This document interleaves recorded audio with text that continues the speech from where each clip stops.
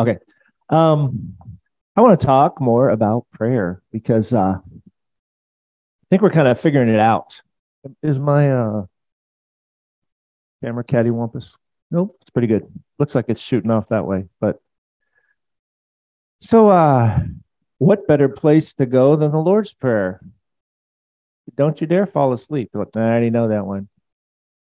I could say that in my sleep. I used to say it 10 times in a row every time I shoplifted and went and talked to the priest. He'd say, I know the Lord's Prayer. I know it. Well, I think that's actually a scheme of the devil. He wants us to think we know some biblical truth because we can parrot it. So what I've been doing recently is I've been challenging you guys to think about going out to coffee with Jesus and comparing notes. What do you believe about this? What do you think about marriage? What does Jesus think about marriage? What do you think about the poor and your responsibility to them? What does Jesus think about the poor? What do you think about those people who really, really hurt you? And what's your attitude towards them? How should you process them? How should you relate? What does Jesus say?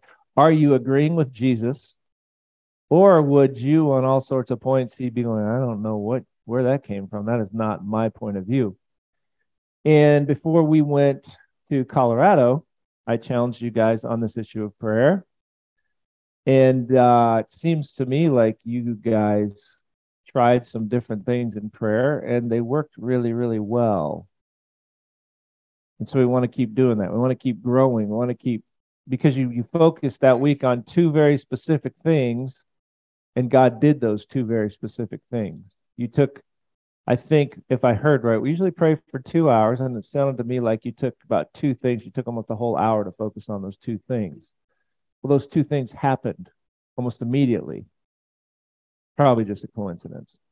Well, what we used to do is we used to a lot of us do this. We bring our laundry list, God bless mommy and daddy and grandma and grandpa and Spot and Fluffy and cousin Jim and my, what it was like a little kid before they go to bed, like a little rock skimming over and he said, wait, why don't we stop and look at something and focus on it and hit it at different angles until we really come to clarity about what it is that God wants to do. And I think there's definitely something to that. You're trying to discern God's will. And then you get more and more confident in your prayer until you're like, God needs to do this. This is clearly the best thing. And what you're doing is you're together, you're discerning God's will. And Jesus said, where two or three agree on anything touching the earth, he said, I'll do it. Why is that? Because as Christians focus on a prayer request and they kind of zero in on it and they kind of, I don't know how it's almost, you're kind of, no, that's not quite it. What about this? And what are you thinking about that? And, what about if we look at it from this angle? Together, we can discern what it is that God wants to do.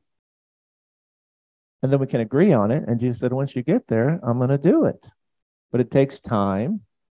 So anyway, it seems like that's kind of what you guys did. And there were two very, very specific requests, pretty big things, and God took care of them. So anyway, I'm like, well, we ought to talk more about prayer. I think prayer is one of the biggest weapons we have as Christians, one of the most powerful weapons we have. So the devil wants us to get all kinds of foolish, nonsensical, ridiculous ideas about prayer so that we don't do it. There's a battle going on in Ukraine right now, right? If there was a weapon that would just bring an end to the whole thing decisively, and say Russia, Putin is sorry, the guy's bonkers. He thinks, they have access to it, but they don't know it. The last thing in the world that he would want for them to do is to discover this weapon. They could end this whole thing now if they're sitting on it, but they don't know it. That's like us.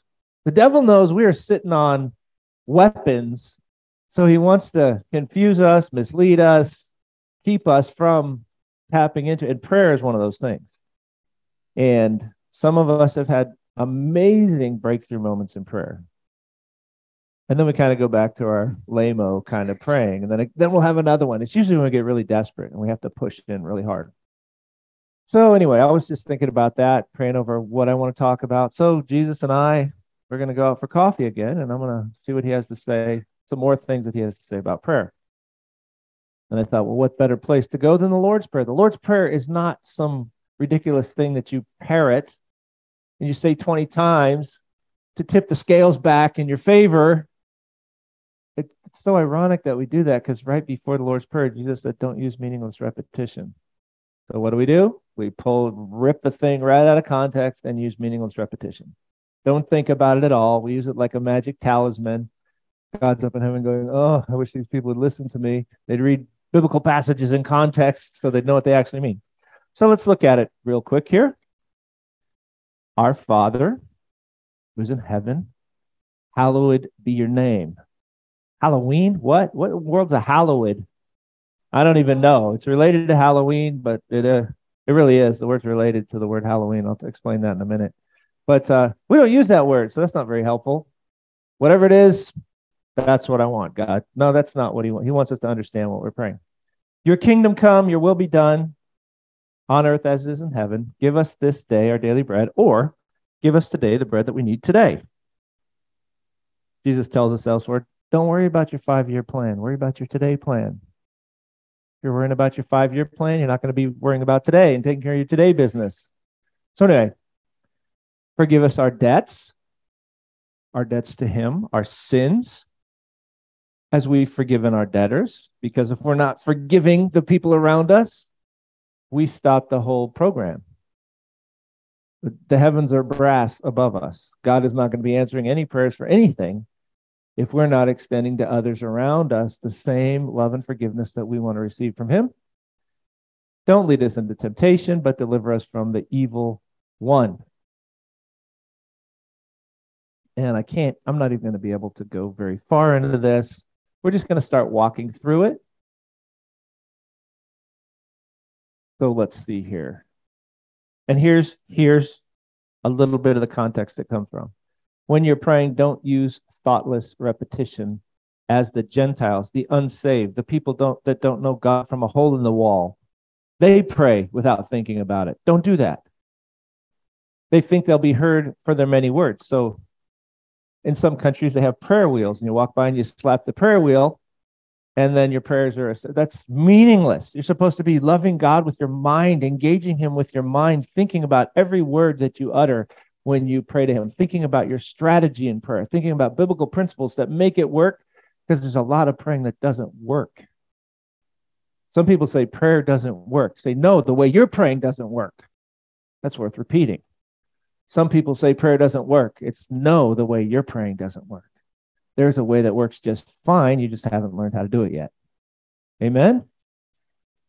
So don't use meaningless repetition. So let's start working our way through this. Our Father, this is how we're supposed to pray.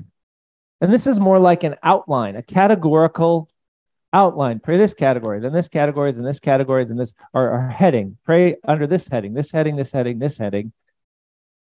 So the first one is our Father. So right there, you're supposed to be in an intimate relationship with God. Do you talk to God like you talk to your dad? Some of you had really bad parents. Some of you had no father. And I'm sorry that it's really sad, because of this beautiful kind of comparison breaks down for you. But they were a bad father, because you know what a father should be, right? So think about having a father like that. But Jesus says, the first thing is you need this intimate relationship with God. You can launch off on a sermon on any word of Scripture. I remember years ago, this is a cool story. Poster child at my first seminary I went to.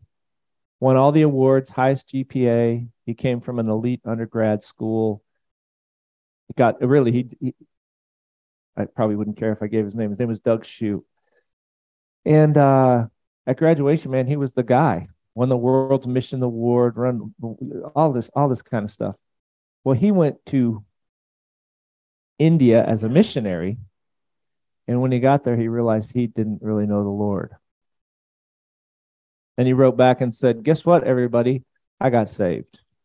Some people were horribly offended. At the time, I was working with a very crazy, sorry if the guy's listening, street kid, crazy. He had come from Los Angeles, Hollywood, and the guy who led him to the Lord said, this is the worst kid in that scene, which is about the worst scene, street kid scene. It's insane. Well, he was truly saved, even though he was crazy and he had tons of bugs to work out. You don't earn your salvation. It's a gift. This kid was truly saved. And so I hope these pieces all come together for you. I was trying to mentor this crazy young man at the time. One of the first street kids, first discipleship house I ever started, he was in it back in the late 90s. I said, okay, his name was James. James, you wouldn't believe it. Doug Shue, who he happened to know because we went to the same church, said he was never born again and he never knew the Lord. And when he went to be a missionary in India, he realized he was just going through the motions. It was just religion. It was just, there was no life in it. This street kid said, oh, that doesn't surprise me. I was like, what? What are you, some discernment expert or something? Crazy street kid? He's like, no, I heard him pray. So I heard him pray. You can tell a lot about somebody by the way they pray. So the first thing Jesus says is God your intimate friend? So if not, come talk to me afterwards. He wants to be. But you know, if he's some to whom it concerns in the sky, 911, ow, or someone like that, or whether he's your intimate friend. He says, no, he starts with our Father. He's supposed to be your intimate, the person you run to, the one you know is going to be there for you. And if he's not, we can fix that. Don't try to fix it on your own. We have it all plotted out for us in the New Testament, very clearly laid out for us how to become God's friend. But our Father, who's in heaven, so he is in a different realm than we are, he kind of invades this realm from his realm if we learn how to pray right. So our intimate friend who is in a different realm, hallowed be your name. Again, what in the world is a hallowed? So it is related to Halloween. What is Halloween? Halloween is All Hallows Eve. And originally it was a pagan holiday, occultic, weird, witchcrafty, speaking to the dead kind of stuff. And like so many things in history, Christians tried to co-opt it and clean it up and make it into something more dignified. So it's a time where we're supposed to honor saints and martyrs, hallow them. We're supposed to respect them, honor them, think about them, thank God for them, kind of lift them up, pull them out of the muck of history and everything and focus on them. So basically, you can do this in your Bible. You can just scratch words out if they don't make any sense to you. So honored, revered, set apart, respected. We want to set it apart. What do we want to set apart? His name. Yeah, what's his name? His name's God. Yeah, and your name is person. His name's not God. God is what he is. God is not his name. So you should get to know. He's got a whole bunch of names, actually, because he's infinite. But a name reveals your identity, your character. So if you understand the concept of name, you don't have to scratch it out, but you should expand your understanding and understand what in the first century they mean by name. It's not just, our names don't mean much. They just separate us from the next guy. But honored be what? Your true identity. Let your true identity be honored and set apart. My intimate friend who dwells in another realm. So that's what meditating on Scripture, thinking about Scripture does. But the devil just wants you to plow through it and pretend you know something, act like you know something just because you can parrot it. Your parrot parrots things. Your parrot could say the Lord's Prayer. And a lot of people say the Lord's Prayer with the same intellectual integrity as a parrot. We should be saying, Our Father my perfect Father, the one who loves me, my intimate friend who cares for me more than anyone in this universe, who is this, is in this other realm that I have to access through my prayers. That's the tool he gave us to do it. I, first of all, before anything else, I'm going to pray that your true identity is honored. Well, if we're praying this, this must mean that his true identity is not honored. Well, it just so happens that the devil's number one strategy on just to keep us all in bondage is to muddle up what we think about God. If you know your Bible at all, you know in the Garden of Eden, that's the very first attack on the human race. Adam and Eve, if they see God properly, are going to trust God, love God, obey God, follow God. So the serpent gets in there, and of course the serpent is the devil, and he said, God is not as good as you think he is. He's trying to shortchange you. He's trying to rip you off. He's trying to keep the goods from you. Who in here has fallen for that lie? Seriously, we all have. If you didn't raise your hand, you know almost nothing. God is trying to shortchange you, so don't listen to him. Take the shortcut. Come up with your own route, because God can't be trusted. So what the devil does is he twists up God's character. If we understood how good God was, how wise God was, how much he loves us, if we really saw that with clarity, we would say anybody that wouldn't follow him is a moron, is a crazy person, perfect in wisdom, perfect in power, perfect in love. And the more you get to know him, you want me to drain my bank account? Fine. Give it to some orphanage, and I don't care. You want me to move to Timbuktu? You want me to quit my job? Whatever you want, God. You want me to go make friends with this crazy person that hates my guts? I'm all over it, because you're perfect in wisdom, power, and love. But the devil's worked very hard to mess up our conception of God. And that's why we won't follow him. That's why we won't submit to him. We believe that the God who created us is about ripping us off and being a killjoy and keeping us from the good stuff and making our life difficult and doing things to us for no good reason. You know, I hate to say this, but like little boys, you know, they sit around with bugs and they torment them and they torture them. I'm not going to ask you to raise your hands, but pulling the legs off daddy long legs to watch them squirm, you know, when they're apart from, look at that. Isn't that interesting, right? That's little boys. We think God's like that. He's just toying with me, man. He just is, he's cruel. He's a jerk. And the devil, yes. No, God. We want your true identity to be honored. That's our first prayer. So what is his name? What is his true identity? Are you getting it right? A lot of you aren't. I'm not going to look at anybody. A lot of you aren't. That's why you're nuts. That's why you keep doing dumb things. That's why your life isn't blessed. Jesus said, I came that they might have life and have it to the full. How are we going to have the fullness of life, Jesus? If you're really my disciple, you'll abide in my word, and you'll know the truth, and the truth will make you free. By listening, learning who I am.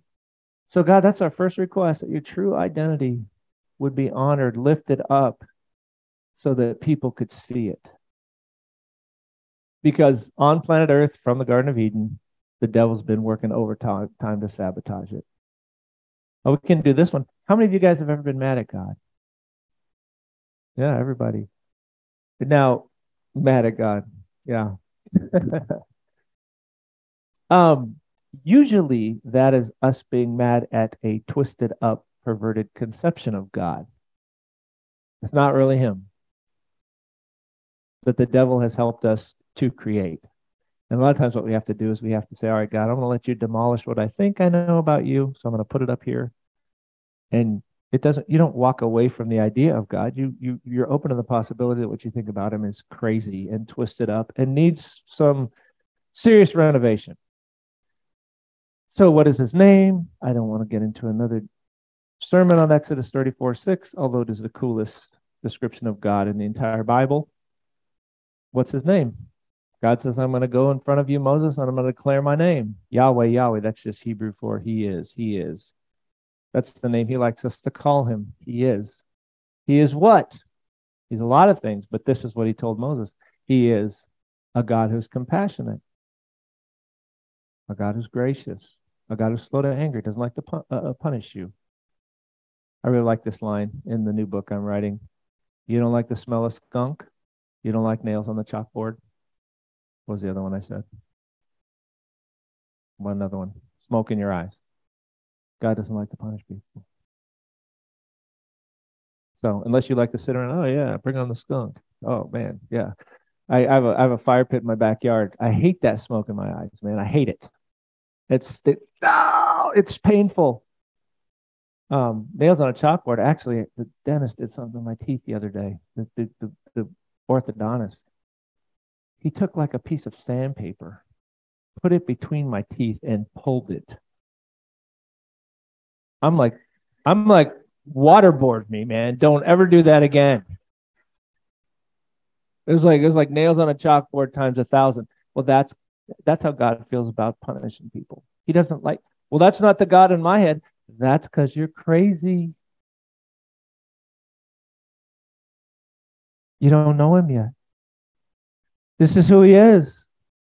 He loves us. He wants to do good for us. He's waiting for us to get uncrazied.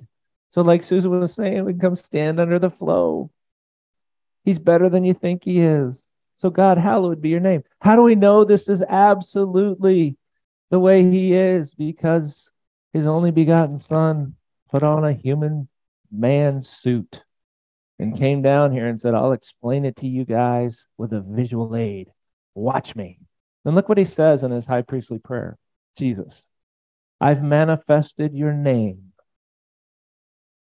your true identity, to the men who you gave me out of the world. They were yours. You gave them to me.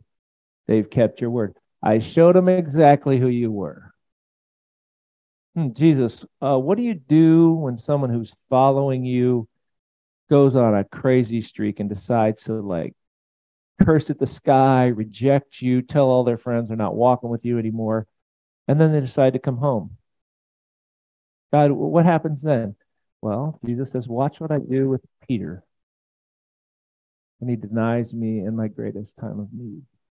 What do you do, God, with someone who is grossly immoral, sick, disgusting, sexual pervert? Well, all throughout the New Testament, who was it who liked me the best? Prostitutes. Well, God, I'm a big cheat. I've lied and cheated and stolen. And how do those people feel about you? Go read about Zacchaeus, the tax collector, the turncoat. You want to see how God functions, thinks, feels, acts? Watch Jesus. That's his name. That's his true identity. So the first prayer, the first line of the Lord's Prayer, our Father, our intimate friend who's in heaven, let your true identity, which is manifested in Jesus, be honored in this world. Is it being honored right now? No. People who call themselves, and one of the ways that we show the world who he is we act like him.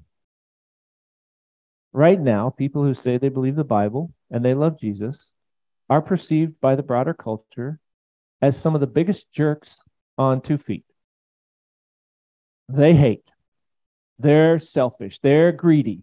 They're going to blow your head off if you come on their property. They want to build the wall. They want to keep out all the foreigners. They want, I don't care. I'm going to offend you. I don't care. You can come talk to me later. It's not Jesus, man. It's not Jesus. So somehow our vision of God's been tweaked. So we're tweaked as his followers. And the first line of the prayer is, God, please clarify that. Clarify our vision of you so that the world can see who you really are. So now I have to do a little bit of technical background work here. Spiritual warfare is tricky stuff. I was talking with my friend Dave about spiritual warfare and before the service. We want magic. We want dumb magic. I have bitterness, so I'm going to go forward, and the pastor's going to pray for me. In the name of Jesus, we just pray that every bit of bitterness is out of you forever. Whatever. I got an addiction. Okay.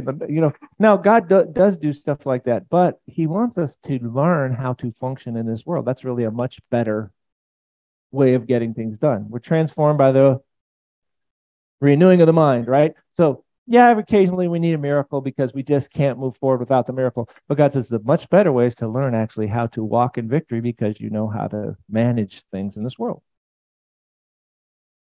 So, this whole attack on our conception of God is kind of tricky. And I'm really sad to say this. I just hope none of you fall asleep, but someone probably will. But for some of you, this is going to be really helpful. I'm going to show you one of the devil's main tricks in getting us not to see God in Christ in the Christian church. Oh, Lord, please pray this works. Let's see here. So this is the main description of God in the Old Testament. And it was perfectly fulfilled in a man by the name of Jesus Christ, who wasn't just a man, he was the God man. So he's a God and man together. This is the mystery of the hypostatic union. He's God revealing himself to us through a human being. These words, I hope this works, only fit on a person as we understand a person. So we could say it's kind of like a t-shirt that was meant to fit the contours of someone sort of like me and you. We got arms and legs and appendages and whatever. It's like a garment. This description, these words, they apply. They only fit on a being that is like us. Ta-da! That's the guy who's going to put the t-shirt on. And for those of you who are online, I just have a t-shirt with all these words on it and a silhouette of a guy saying, hey, put it on me. So that's basically how God explains who he is through the person of Jesus Christ. You hanging with me? So this is what the devil has done to cause us to all lose our way in the Christian church, especially pastors and theologians. Yeah. And this has come from, again, I did this a couple of weeks ago, 25 years of hard study, and I'm trying to make this super simple for you. Okay, so now, can I take that t-shirt, which fits perfectly on a human-like form with real emotions who you can have a conversation with and influence and even change their mind, can I put that t-shirt on the sun? If you said no, you got the answer right. The question is ridiculous. I mean, it doesn't, I mean, there wouldn't be a t-shirt. It doesn't even make any sense. That description only applies to someone who has emotions like we have emotions, can respond like we can respond, who can show patience like we can show patience, who can be kind like we are kind, can be faithful or unfaithful, like we are faithful or unfaithful. The only way we're supposed to understand God in a form that's very much like the form we understand that was ultimately in the person of Jesus Christ. Now, all through the Bible, we have this really interesting kind of dilemma going on. And even has this, when he's talking to Moses before, he tells him this and shows Moses a form. It says he shows Moses a form of himself, but right before he does, he says, you can't see my face, no one can see me and live. And all through the Bible, you have, you can't see God, and they see God, but they can't see God, but they do see God. And I saw the Lord high and lifted up, and all the way through the last epistles that Paul ever wrote to the one who dwells in inapproachable light, who no one has seen or can see, and the last epistles of John, no one's ever seen him. You also have this idea that you can see him. And so the critic that doesn't understand that the Bible is a book written by God himself, so it's super genius, will just say, see, I told you the Bible's full of contradictions, so I'm going to go become a Buddhist or an atheist or a scientist, because there's no contradictions in science. They got everything figured out. You know, ridiculous. No, the Bible's a genius book, but you do have this thing going on. What's happening? Well, God created this world, and everything in this world has parameters on it. duration. It exists from this point to this point, or this point to, we're eternal, so but we have a start, and we develop over time. We're always going to be temporal. We have bodily parameters. Everything we think about is boxed in. God is not from this realm. He's not a part of this realm. He's outside of this realm. He made this realm. He has no limitations. He fills every quark, atom, strand of DNA. There are stars that are so big they could swallow up everything in our entire solar system. He fills them, transcends them, has no parameters. He knows everything, past, present, and future. He's working everything towards the end he wants to work it to. From him, through him, to him are all things. God exists in a state that is very, very much unlike a human being. We could call that God his original state. Any philosophy people in here, we're talking about ontology, the sort of being God is. And all through the Bible, it says, you guys can't do that math. You can't crack that code. You can't do those physics.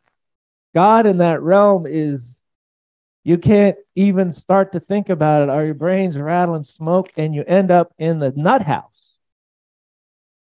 And literally, some of us have almost gone crazy trying to unscramble what we think about God on that side of things. God says you can't do it. Psalm 139. Such knowledge is too wonderful for me. It is too high. I cannot attain to it. And that bothers some of us. Like, I want to be able to figure everything out. We're just little tiny things. And the funny thing is, because we're a part of creation, we say, well, God, I want more knowledge. You know what? Even if he gave us 1,000,000 times more knowledge than we have right now, we'd feel exactly the same way, because we'd still be that far away from infinite. I don't know if that makes sense to you, but God in his original, pristine, whatever, infinite godness, we can't do that math. So he has always come to us in a borrowed, human-like form. I know this will trouble you, but read the Bible. He walks with Adam in the cool of the day, right after the chapter when he's speaking infinite galaxies into existence. Can we see him in that form? Can we understand him in that form? No. But he's like, oh, I made this little dude named Adam, and I really love him, and I love Eve, and I'm just going to go hang out with him. So I'll put on a form of a person, and I'll go down. And when he was walking with him, how tall was he? I think before the fall, people were 9 feet tall. Whatever. Who cares? What race was he? Well, he was the perfect race from which you could derive all the races. Whatever. Probably a mild brown. Whatever he was, he took on time, space, dimensions, and it seemed through the Bible, everybody knew that's who they're dealing with, but they knew that there was more. And they would drop some things. Yes, he knows everything. Ultimately, he's planning. But thinking about that too much is like turning to the sun and just staring at it, which is a really funny story from when the boys were little. They were in the back seat of our minivan.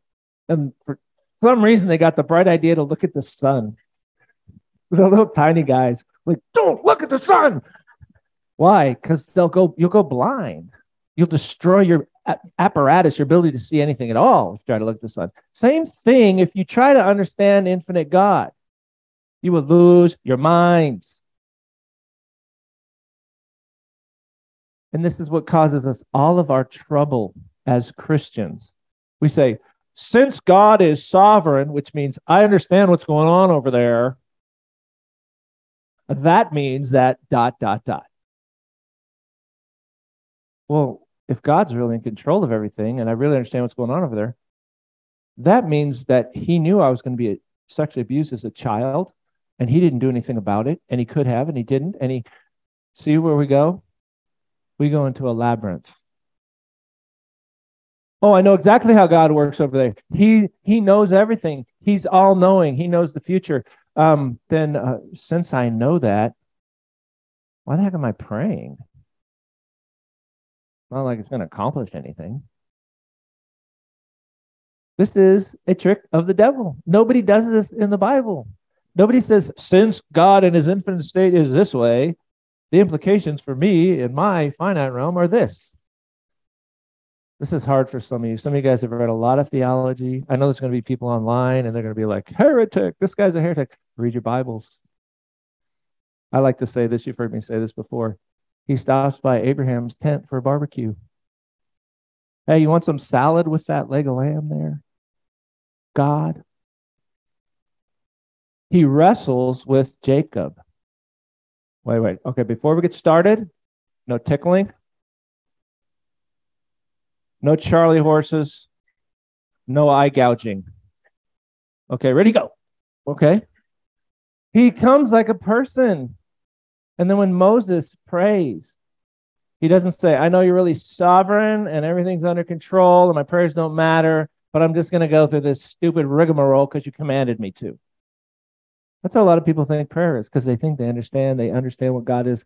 This is the theological hamstring slicer for your Christian life.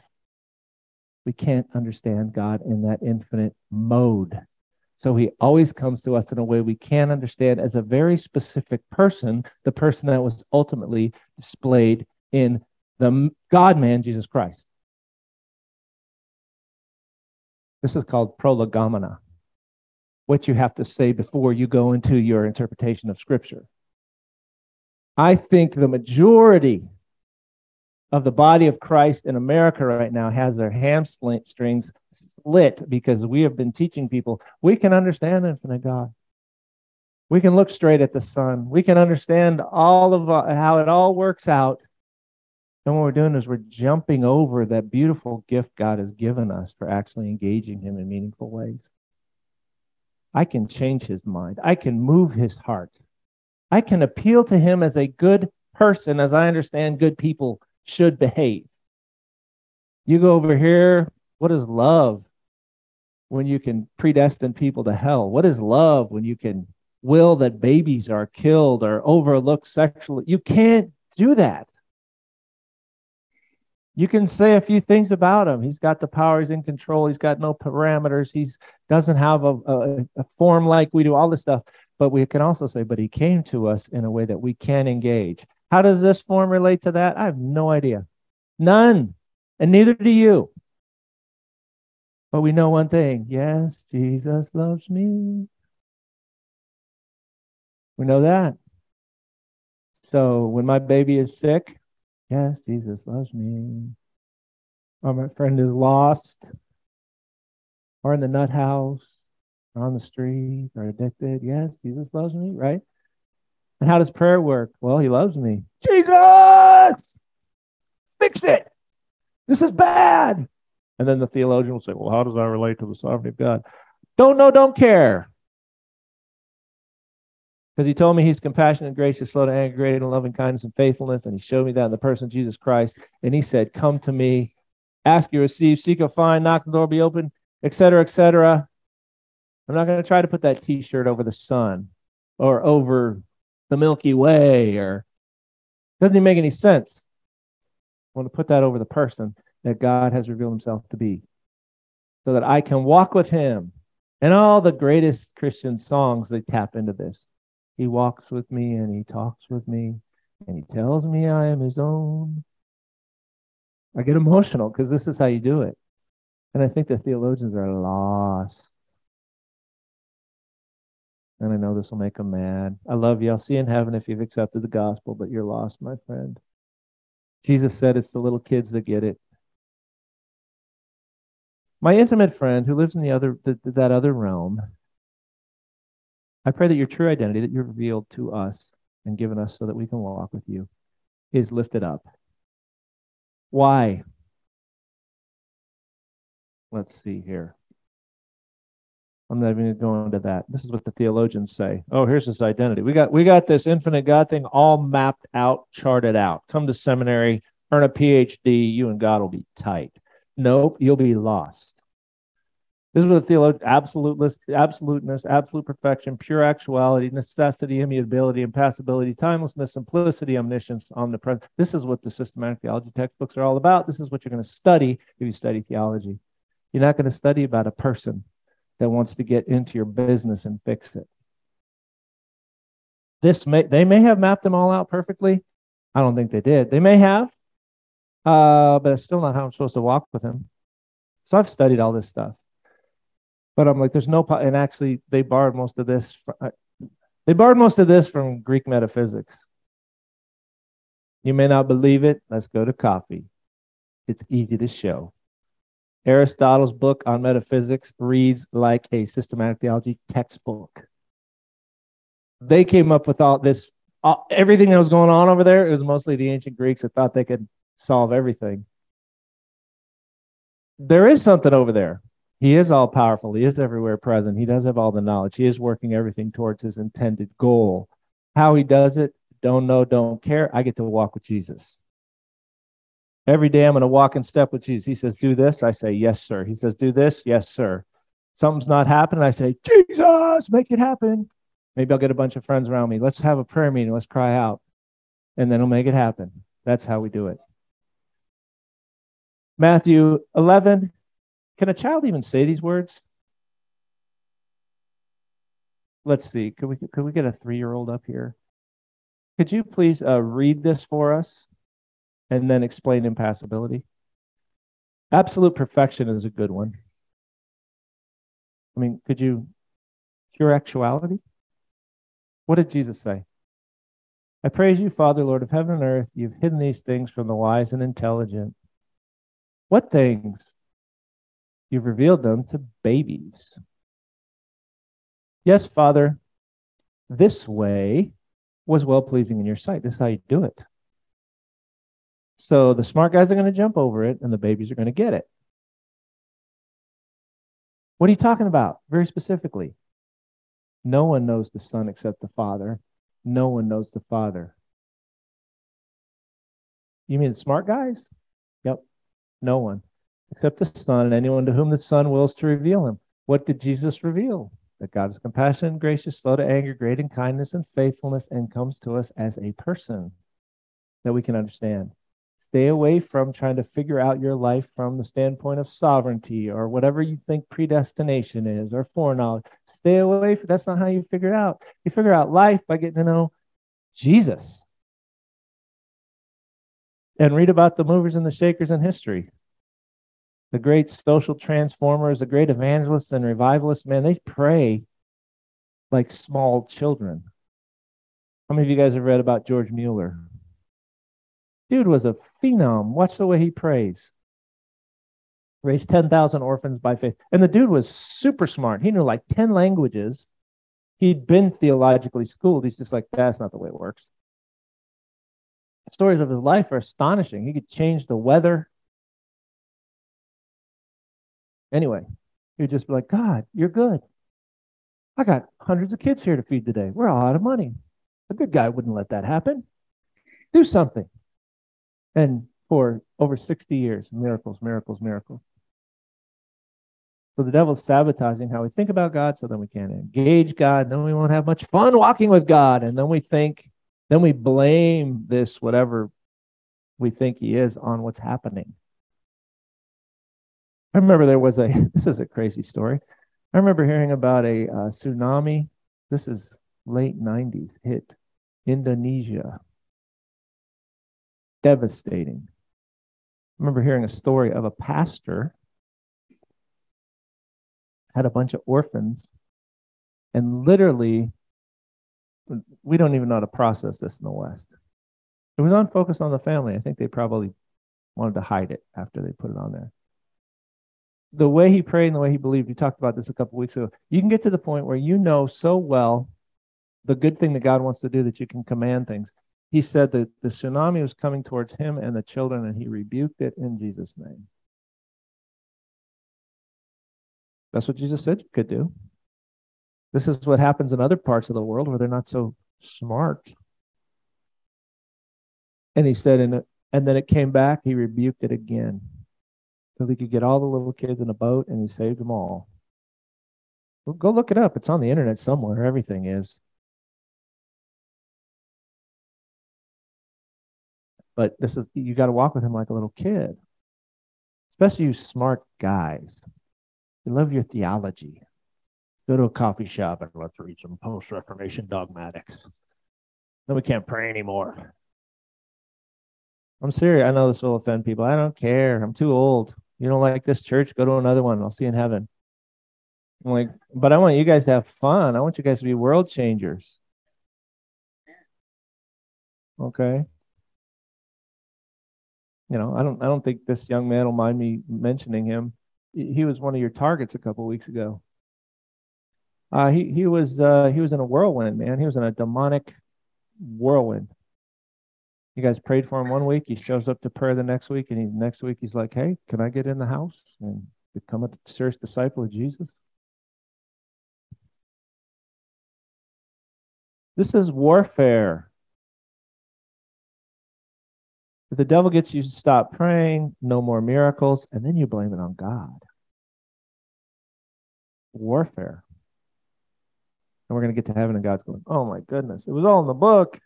Why'd you listen to the terrible teaching that was going around in the 21st century? Why'd you read all those hot off the press books by the Christian publications instead of praying on your knees with the open scripture and look at their history at the people that opened the heavens?"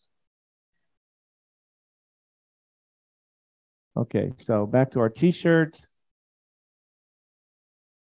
This description of God, compassionate, good means good. Don't get all philosophical on me. Good means healing. Good means deliverance. Good means salvation. Good means provision. Good means getting a job. Good means daddy's coming home to their kids. Good means good. This description of God fits perfectly on Jesus Christ, and that's how God wants us to know him and engage him. There are some things about him that do not seem to connect to this logically. We can't do that. Just like, again, we got some smart guys in here. We got a whole front row of engineers. Probably watch videos on quantum physics just for fun. They have no idea how quantum physics and classical physics relate. No clue. They think string theory maybe, but good luck figuring that out. And the questions of quantum physics, it's the same thing with where we live in God's realm. There's no clue how they fit together. Don't try it. Just learn to walk with Jesus. Pray to the Father as he revealed himself in Jesus. Expect. Now, sometimes we'll say, well, this is a good thing. If God would heal this person, so heal him. And the more you pray and you're with other believers, you're like, but do you realize this person's not saved? Or do you realize that this person is a Christian and they're walking in rebellion? And this sickness, it may be caused by the devil, but I don't think God's going to heal it just yet because God's trying to ring their bell, so he'll chase them back into the fold. So actually, there is a lot of nuance to this, and it's kind of an art form to figure out what's really the best. But God's always up to the best. He's always up to the best, but we got to participate with him, or it ain't going to happen. Jesus went to his hometown. Says he couldn't do many miracles there. Why? No one would participate with him. That's how God set up this realm. I know this is crazy, radical stuff, and those of us who grew up in the normal dead church who never saw any conversions or miracles are like, I don't believe any of this. Well, could it be connected to the reason we didn't see any conversions or miracles? We're doing it wrong. So then we get on to the next request. Our Father art in heaven, hallowed be his name. I'm not going to take much time here. Hallowed be your name, or honored, revered, set apart, lifted up, be your true identity. Your kingdom come, your will be done on earth as is in heaven. What does that mean? Well, you live in this other realm and you got ideas that ain't happening down here. So what we want to do is we want to bring your ideas down here and your plans and the things you'd like to see happening, like sick people well and fatherless children taken care of and the homeless. The Bible says that he makes a home for the homeless. He's a judge for the widows. Right? We want to see justice. We want to bring an end to racism and all that. But most importantly, we want Everybody, we're going to go back to the beginning of the prayer. We want everybody to have that intimate connection with you, the true living God who revealed himself in Jesus. That's what we want more than anything. But your kingdom come, what you want, let it happen down here. Your will be done. We have totally misused and abused this phrase. This does not mean whatever comes down the pike, we're going to accept it. And for those of you who study, go read John Calvin's section in the Institutes on Prayer. John Calvin doesn't even pray that way. He says, your will be done is not talking about the secret will of God by which he controls everything. He said he's not talking about that. He is talking about the things he has asked us to participate with him in. Even Calvin doesn't believe that's what this, it's not submit to everything. It is fight for the good on earth or down here as it is in heaven. So your will, because we've got all modeled up there, what you want. Who? The God who looks just like Jesus. And I know this, I'm talking much higher than I live, but I don't want to dumb the Bible down to my experience. Does Jesus want babies dying of cancer? Does Jesus want people in foreign lands dropping into hell for all eternity? Does Jesus want the crazy person you love to spin off into insanity? Does Jesus want the person who's addicted because they're in despair, because they don't know how to get out of the dark pit they've been in their whole life because no one's ever loved them? Does he want them to stay there, live there, be in bondage? No, no, no. Good means good. So, God, what you want in your perfect goodness, let it be done down here. That's what we're going to pray for. That's what we're going to fight for. That's prayer. There's a lot of people that talk about this way better than I do. Most of them lived in the 1800s. I think that's really where they crystallized the doctrine of prayer. And that's right before the Great Global Awakening, when God started taking over whole countries, which almost nobody knows about anymore. We go over this on Saturday. Took over Wales, took over the United States in 1905, rocked Australia, China, India, because people started to figure out how to pray. So ultimately, your prayers, you should ask this. WWJD. What would Jesus do? What would Jesus do? Makes it real simple. I manifested your name. What's his name? Compassionate, gracious, slow to anger, great in kindness and faithfulness. This is how we pray. So, I think you got it. I think it worked. I think it made sense. This is a really, I encourage you guys to think about this, meditate on this, search through scripture, look at the God can't be seen, God can be seen dichotomy. Look at the greatest people in history and consider the possibility that the way you're praying doesn't work because you're focusing on the wrong center. I love the Syrophoenician woman. She just kept on coming, kept on coming. What was she pursuing? The goodness of Jesus. Was manifesting the goodness of the Father. She just wouldn't take no for an answer. I have a daughter who's cruelly demon-possessed. What was she doing? Who knows? Cutting herself? Blaspheming? Trying to kill herself? Jesus fixed her. She kept on coming until she got what she wanted. That's how God wants us to know him and walk with him. So, maybe we'll probe a little further into the Lord's Prayer next time. And hopefully we'll try this out. Let's try this out. Come Tuesday night, let's try this out. But don't talk to me about foreknowledge. Don't talk to me about sovereignty. Talk to me about Jesus. What does he want? I don't know how that works. I can't. It's not that there's nothing there. We can't speak that language. We're not infinite. You're not the fourth member of the Trinity. I like to say that. He doesn't invite you. We're little tiny things. So he comes to us as little tiny things. And he says, I'll come in a way you can understand. Now move me. Let's get some stuff done. Let's pray. Father, we come before you in Jesus' name. Thank you so much that you set me free from theology. And I get to see miracles. I got a whole bunch of them sitting in front of me. Deliverance from crazy stuff. Drug addiction, total insanity. Lord, transformation of life. People remade. and we want to participate with you better. Teach us, train us. We are stupid, small little things. Even Paul said, we see through a glass darkly, but we want to know what we can know, and we want to participate with you because you invite us.